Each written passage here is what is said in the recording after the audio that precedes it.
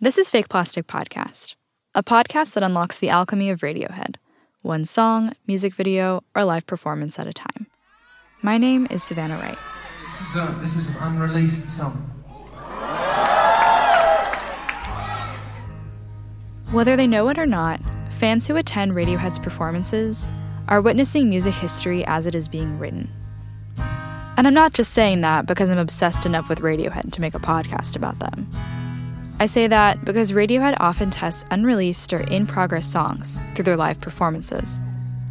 Sometimes those tracks surface in the very next album, like The Bends, which we discussed in our last episode. But sometimes they don't appear until several years later. Fans at the time of this 1998 performance, for example, did not know that this song would turn out to be Nude, and that it wouldn't be released until multiple revisions and nearly a decade later. It's a really great example of their, you could say they're sort of their tinkering. Another way of saying it is just it's their craftsmanship. Their real attention to detail as composers and as arrangers. And right. What's great for us, what's great for fans of the band, is that you can actually hear these different versions of the song and see what the lyrics are and follow it on its path. This is Mac Randall. He's a journalist, critic, and the editor of Jazz Times. And he literally wrote the book on Radiohead. It's called Exit Music, The Radiohead Story, and it's one of the band's first unofficial biographies. Mac became interested in Radiohead after hearing a few songs from The Bends and realizing that the band had much more to offer than Creep. And so I bought The Bends and put it in the CD player. The first song comes on is Planet Telex, and as I say in the book, that sold me at that point. I was just like, this band is great. Yeah. And and the whole album just held up like that. The Bends that's really what pulled me in, and I still love that record 23, 24 years later. In this episode, we'll explore the history of Nude, the third track on the band's beloved seventh record, In Rainbows. We'll compare its early live performances to the final studio version, and discuss what this tendency to not release a song until the arrangement is just right says about Radiohead as a band. This is a long and slightly tangled history. Yeah. It was definitely one of the many songs that they worked on during the OK Computer sessions. Mm-hmm. The earliest version that I am aware of is the version that's on the cassette that came with the OK Not OK vinyl box. This was the version the band recorded with Nigel Godrich during their first sessions for OK Computer. When Thom Yorke shared potential songs for the new album on the band's website, he mentioned Nude and said this about its content. Quote, "It is a man's world, and this one is very confused and will have sex with anything woman who comes within a mile radius, but feels bad about it, so doesn't." Close quote. Although the band was initially satisfied with the recording, Godrich says that for some reason everyone went off on it, so it wasn't included in OK Computer. Here's a clip from that demo so you can hear what it sounded like.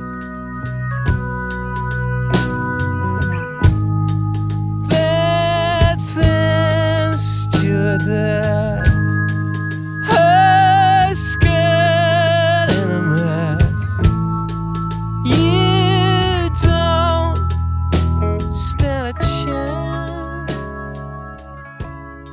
What you notice, if you hear that version of the song, you hear a lot of things that are the same. The melody line is pretty much the same that Tom sings. A bunch of the words are the same. Mm-hmm. The whole part about, you'll go to hell for what your dirty mind is thinking, that's already in there. And the don't get any big ideas, they're not going to happen, that's already in there. Mm-hmm. But you notice that it's a little bit more, there's a little more aggression to it. The guitar is more prominent, and the real kind of main instrument that's featured besides Tom's voice is Hammond organ, which I presume is played by Johnny. And it plays this melody line, which is the same, roughly, melody line that Tom sings wordlessly at the end of the In Rainbows version.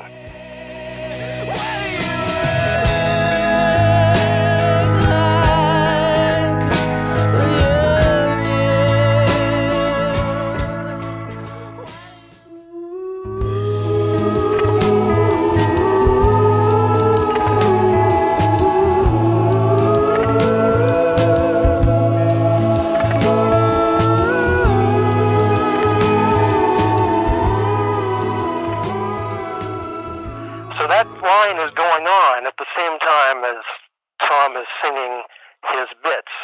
Where it goes from there is a little different. There's another verse that was cut out later.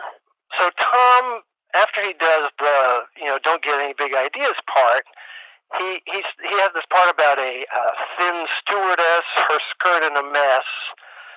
You don't stand a chance. Mm-hmm. And instead of now that you found it, it's gone, he says, what do you look like when you're nude? So the word nude actually was in the song originally. The title would also go through several iterations, including big ideas, parenthetical, don't get any big ideas, and failure to receive repayment will put your house at risk, which Tom jokingly revealed in an interview for MTV's 120 Minutes in 1998. As Mac said, the final title, Nude, stems from that original chorus. What do you look like when you're nude? But that, I think, was probably one of the first things to go. Because when you hear it again, there's the version you hear part of on Meeting People is Easy. They didn't put it on OK Computer, but they ended up playing the song live a bunch in 1998, and also on and off after that as well. What do you look like when you're nude? That turned into now that you found it, it's gone. Now that you feel you don't, you've gone off the rails. But which is I call it the chorus. When you hear it on In Rainbows, it only happens once, but it still seems like the chorus to me because he used to sing it twice. So, just to be clear, the 1996 version on OK Not OK has a verse about a thin stewardess with her skirt in a mess, and the chorus says, what do you look like when you're nude? This was changed in 1997 to the and now that you've found it, it's gone chorus, which remained the same through the In Rainbows version. But then in 1998, in that clip we played at the top of the episode, Tom adds a verse that says, she stands stark naked and she beckons you to bed. Don't go, you'll only want to come back again. So it's like this, again, the undercurrent is like, yeah, you could do this, but it's a bad idea. You don't want to do it. You're going to get stuck in this relationship, which, might be unhealthy. All that stuff is completely gone from the final song on In Rainbow. So you're kind of, what your dirty mind is thinking could really be anything, which, of course, leaves it open to more interpretation, which I suspect is probably what Tom and company wanted, to make it not so specifically about anything. Yeah. And leave it more kind of open. In addition to lyrical revisions, the band made a few key musical changes to reach the final arrangement. One of those changes is the song's conclusion. Instead of the final chorus, Tom sings a wordless falsetto. And that's another change. Tom's delivery. The most dramatic thing, of course, about Nude on In Rainbows is Tom's vocal, which may be, I don't know if I want to go so far as to say it's the greatest vocal ever on a Radiohead song, but it's definitely a prime contender. Yeah. And the thing about it is that I think I remember reading an interview with him one time where he commented about he found it uncomfortable to sing back when they played it in the 90s because of the falsetto parts and so on. Well, he's gone the completely whole hog, and because he did some of those really crazy falsetto things that he does at the end of the In Rainbows version. They're not in the older versions. So what the drama that used to be from the organ and the glockenspiel and the big guitar, it's now all in Tom's voice. He's taking it all on, and he's putting it out. And it's just, it's on the one hand, I think he talked about it as being, the feminine quality of it. He said was sort of a little off-putting to him at first. You could say that it's more feminine because it's high, but there's also a very kind of masculine kind of bravado in it. Say, oh yeah, you don't think I can do this? Watch out. I'm going to go even higher. It's just really an amazing display.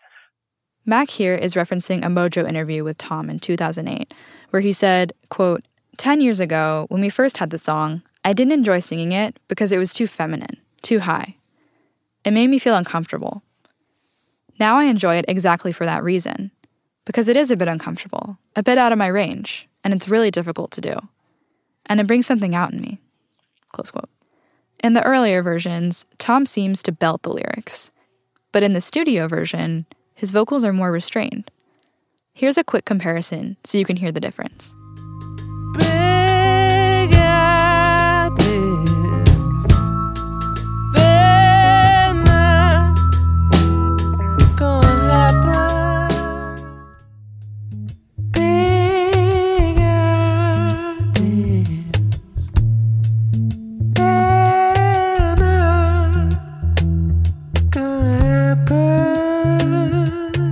And then there's the secret sauce, Colin Greenwood's sexy bass line.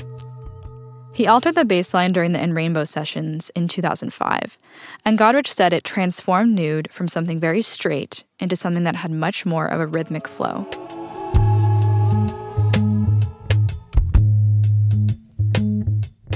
True to form, the band premiered this new arrangement at a live performance in Copenhagen.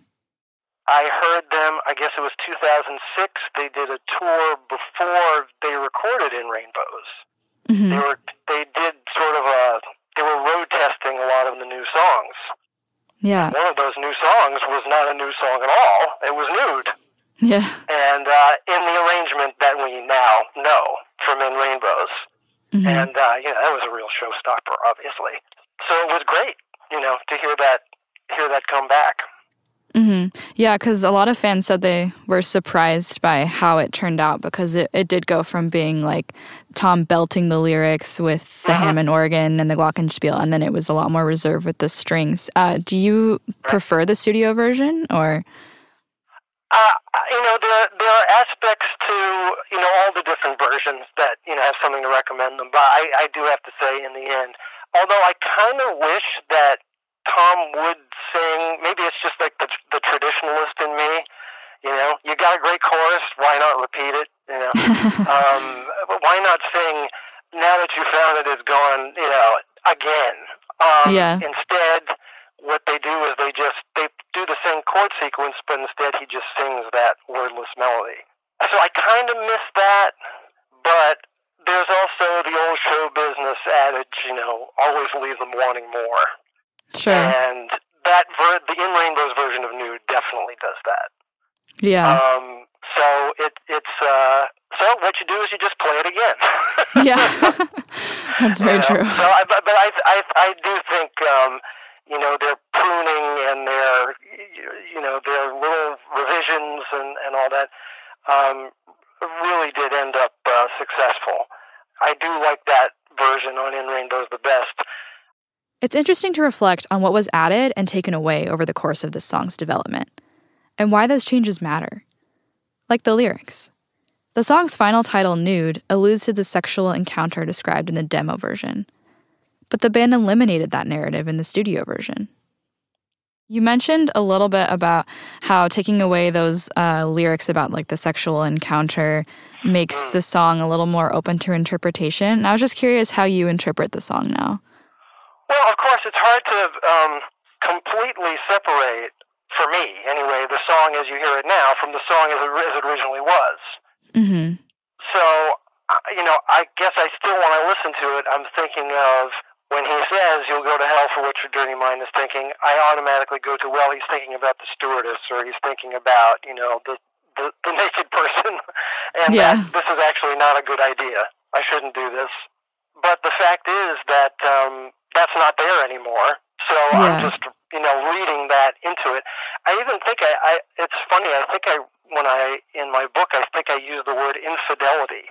And, of course, listening back to it now, as I just was today, I was like, well, there's no indication in this song that, this person is married or has a partner or is, I start thinking of, it's a rock musician who, has a long-term partner, but he's on the road and he's tempted by other women, along the way. That's totally my reading of it. There's nothing in the song that really indicates that at all. Yeah. I just think it's my interpretation based on earlier versions of the song and what I know about Tom's life at the time, Yeah. But there's no reason to believe that's actually what it is. And I think the reason why all that stuff got taken away, the second verse got taken away and the other words got changed is just because of that, to not have it be so easily interpreted. Yeah. I mean, many Radiohead songs are very difficult to interpret. Yeah, that's right. This one seemed more easier to interpret at first, and now, they made it harder. But I guess you could say it's probably being addressed to someone who is feeling some kind of itch, whether it's a 7-year itch or not, I have no idea. Mm-hmm. But, the idea of, you can change things around in your life. You say, what is it, paint your house white? Or was it, Yeah. It was paint your house white. I don't know if it's paint yourself white. Anyway. It used to be paint your house white, and then it changed to you paint yourself white. Right, yeah. So again, you put on some kind of makeup or some kind of thing to, make you look different or make you feel different. Mm-hmm. And you fill up with noise. You got all kinds of ideas and music and whatever. You're just, keeping yourself busy, doing all these different things. But there's something missing, and that something missing is, that same thing. Now that you feel it, you don't. You think you got it, but you don't have it. Mm-hmm. And it's always just this, the sort of the ache, what you're trying to change your life into or change yourself into. Hmm. And the sort of the undercurrent is that don't get any big ideas, they're not going to happen. You're not really going to change. Hmm. Which is kind of a downer of a statement, but, this is Radiohead, and they do a lot of that. Sure. And you could look at it as being, if you think of it that way, is perhaps one of the more depressing sentiments that they actually have put in the song. Yeah. Just in the sense of, you're going to try and do all these things to change your life. You go, and they're not going to happen. Not only that, but you're going to go to hell. For just thinking about it. For me, it almost feels like this kind of matter-of-fact answer or like sequel to No Surprises, where he's just like, this is how life goes kind of thing. But yeah, it is pretty bleak. Yeah, and that was, definitely a major theme at that time. Yeah, that's true, considering this is written around OK Computer. Right.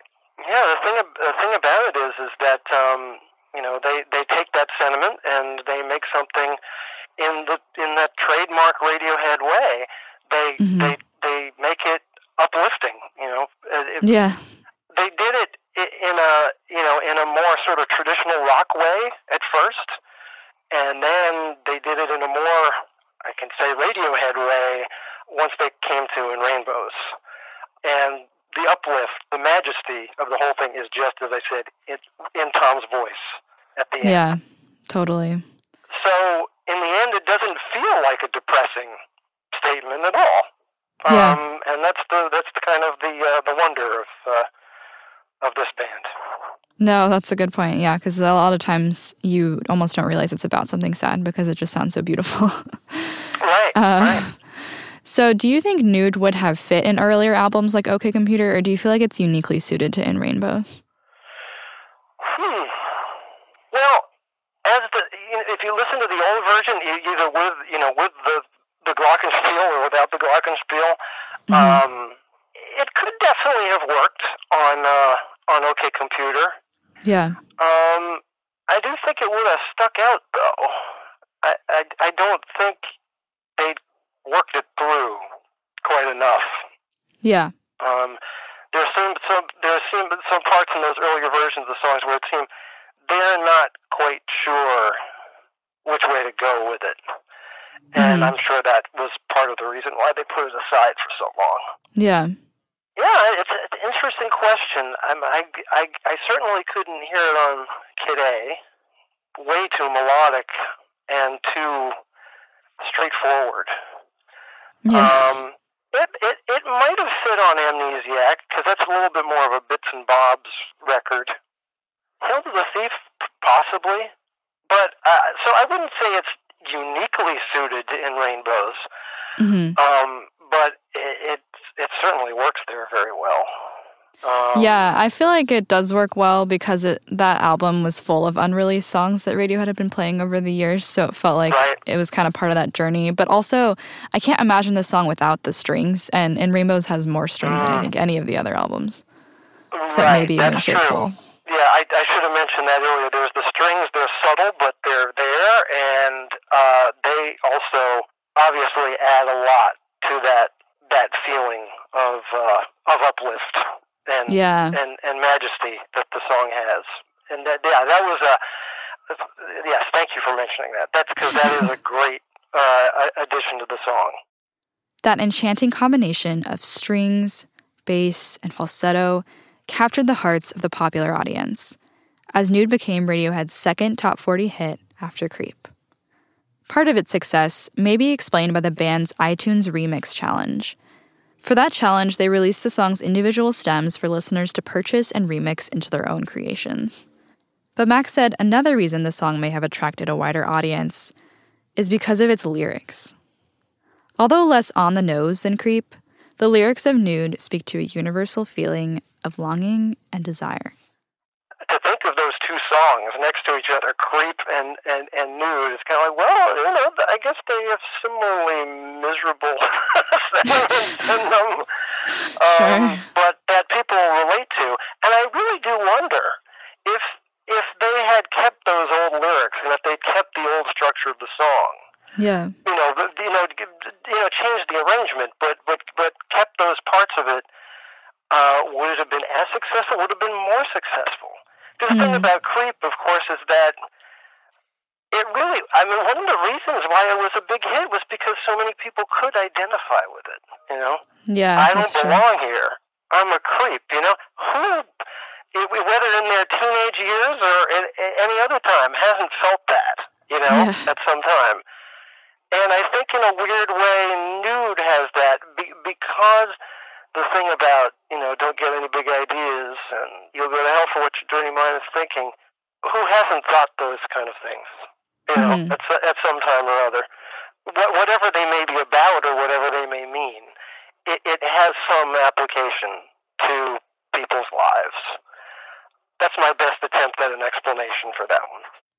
Nude is one of many songs that Radiohead tinkered with. As I mentioned earlier, the band debuted the majority of In Rainbows in 2005 through their live performances. Reckoner, however, premiered live as early as 2001.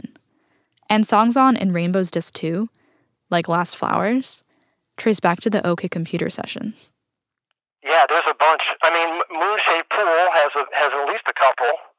Burn the Witch was something they were doing back in Kid A times. Oh. And, of course, the last track, absolutely heartbreaking track. Yeah. True Love Waits.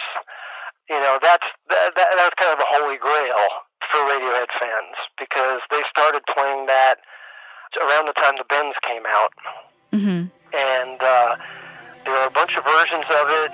There was one I think they played in Belgium with Tom playing acoustic guitar and singing, and Johnny doing this synthesizer arpeggio, this sort of like perpetual motion thing going through the whole song, or almost the whole song. Mm-hmm. And I think they tried recording it for multiple albums. And in fact, that cassette I mentioned from the OK Not OK, there's a couple tracks that says, True Love piano loop, True Love space loop. So there were all these kind of different ways that they were trying to, and interestingly, the True Love piano loop is not that different in the end from what they ended up doing with the song on Moonshaped Pool. Yeah.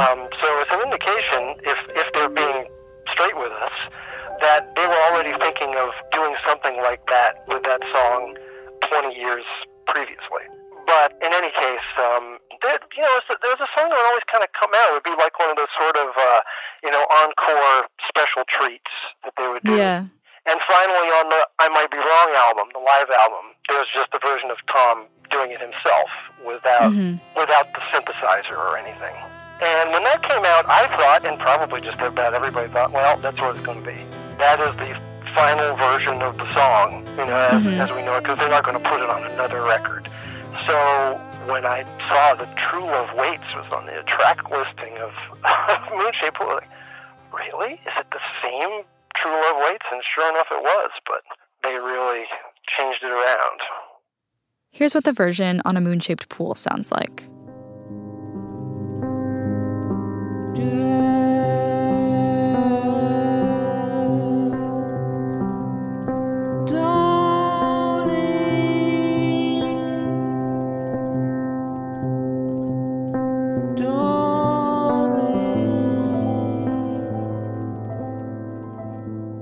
So how does the timing of like releasing it not until like their most recent album, how does that kind of change your interpretation of it or like give it extra significance? Well, I mean, I think True Love Waits wins the prize for the longest gestating song and in the Radiohead catalog. And it's interesting that, you know, the melody, the words, again, different from Nude in this respect. The arrangement may have changed, but the chord structure is basically the same, the melody is the same, the words are the same. Yeah. Nothing else really changed in 21 years. Mm-hmm. So it was really all about how they are going to approach it. They already knew it was good, but how are you going to approach it in a way that is distinctive, not cliched, and serves the song, but serves it in an interesting and unusual way. Yeah. And that's a song that, again, it's hard when I was talking about Nude and you think about the particulars of Tom's life at the time and how I sort of put a certain interpretation on it in spite of the fact that that's not really stated in the song. The whole history of Radiohead, it comes into play in listening to True Love Waits now, all these years later. Mm-hmm. In large part because I had always assumed, and again, this is totally an assumption, not reality necessarily, but I had always thought that it was probably a song that was directed in some way to Tom's partner, Rachel, of so many years. At the time, they had only been together for a few years. Mm-hmm. And, of course, by the time the Moon-Shaped Pool version came out, they had been separated, and what we did not know at the time was that she had terminal cancer. Mm-hmm. So that sort of colors the interpretation of that whole album. Yeah. But the fact that that song, that old song, was picked to end the record. Yeah. And that the last words of the song are, "Don't leave." Yeah. It kind of makes you think. It's too easy a thing sometimes to look on songs as necessarily being about personal subjects. Yeah. But it's hard not to feel that in some way, you know, that album and that song and the placement of that song where it is at the end of the album, and with the whole knowledge of the whole history of the song, there are personal reasons for that. Yeah. And so that's certainly what I think. Yeah, no, that's a good point, because I feel like with a lot of A Moon-Shaped Pool, it does feel like a culmination of sorts of all of their work up until that point. And so to hear something that was there from the very beginning and then in a whole different context, it really, I don't know, it feels like the song has aged in like kind of a sad way, you know? It doesn't have that like optimism from the beginning. It feels kind of like defeated. It kills me. It's so good though. Yeah, it's true. And I had my first thought when I first played that record and I heard that version of that song at the end. Well, it made me very emotional, but I also thought, that's it. This is the end. Oh, really? This is the end of the band. Interesting. And I don't believe that actually is the case. I hope it's not the case, but that was my feeling when I heard this song. I was just like, this is the final statement that we've been waiting for, though we didn't really know it. So, but that first hearing of it had that real impact on me. Yeah, no, I could see why you would feel that, and I think it does have a sense of finality to it. But I hope they still release new stuff. Yes, I do too, and you know, all indications seem to be that you know there will be more. And I certainly hope so. Yeah. So my last question, you already touched on this a little bit, but just to kind of wrap up everything, what does this tendency to not release a song until the version is just right say about Radiohead as a band? Well, they obviously have certain anal retentive qualities, which is, not necessarily bad. I think that search for the best version or the perfect version is it's kind of generally doomed to end in failure, because you might think you have the perfect version one day, and then the next day you listen to it and then you hear all the problems with it. On the plus side, though, it also indicates that, they don't give up. Mm-hmm. I mean, they might, but the giving up is not permanent.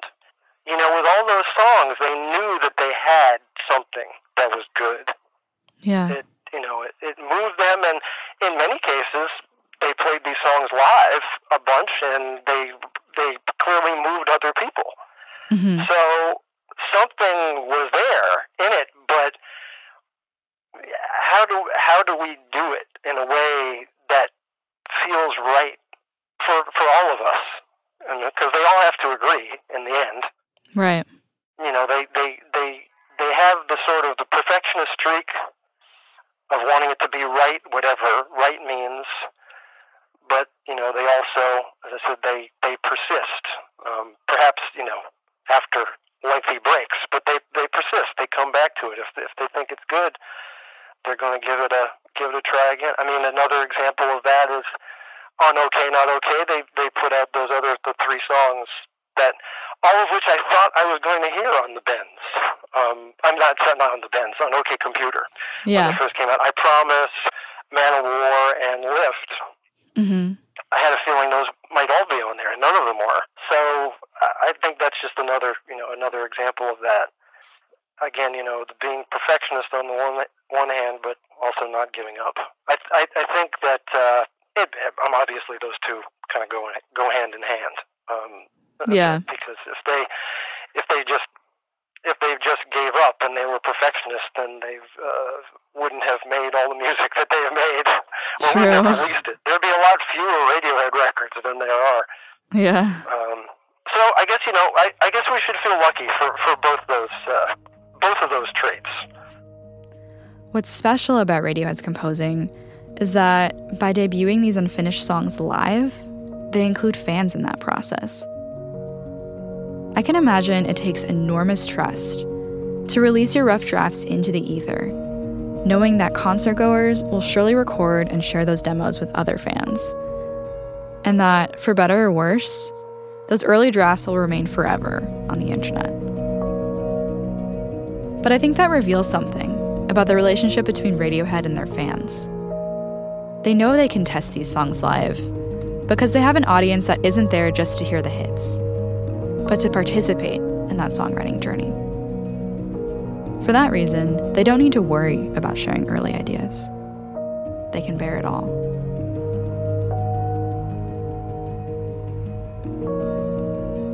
You've been listening to Fake Plastic Podcast. Fake Plastic Podcast is an alternate Thursdays production, with new episodes every other Wednesday. Share your favorite Radiohead performance with us on Instagram or Twitter @FakePlasticPod. If you enjoyed this episode, please subscribe on Apple Podcasts or wherever you listen. And if you really liked this episode, please leave a review and share with your friends, Radiohead fans or otherwise. I'm Savannah Wright. Thanks for listening.